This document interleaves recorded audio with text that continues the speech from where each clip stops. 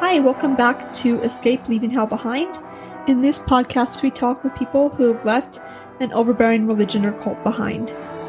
We are back again today, and I'm here with my guest. Why don't you introduce us to yourself and tell us what high-demand religion or cult you left behind? Hi there, my name is Riley, and I'm a former Jehovah's Witness. Awesome, it's great to have you here today. And now, what made you want to leave Jehovah's Witnesses faith? Well, I didn't leave voluntarily. I was actually what the witnesses call disfellowshipped, which is very similar to excommunication. But about a year and a half after that, I actually started researching the religion and realized that it wasn't true. And that's when I stopped being a believer. Thanks again for joining us today.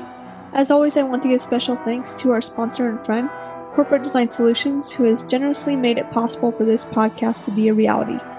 If anyone is looking for help protecting their digital info, please email Michael at helpdesk@corpdesignsolutions.com.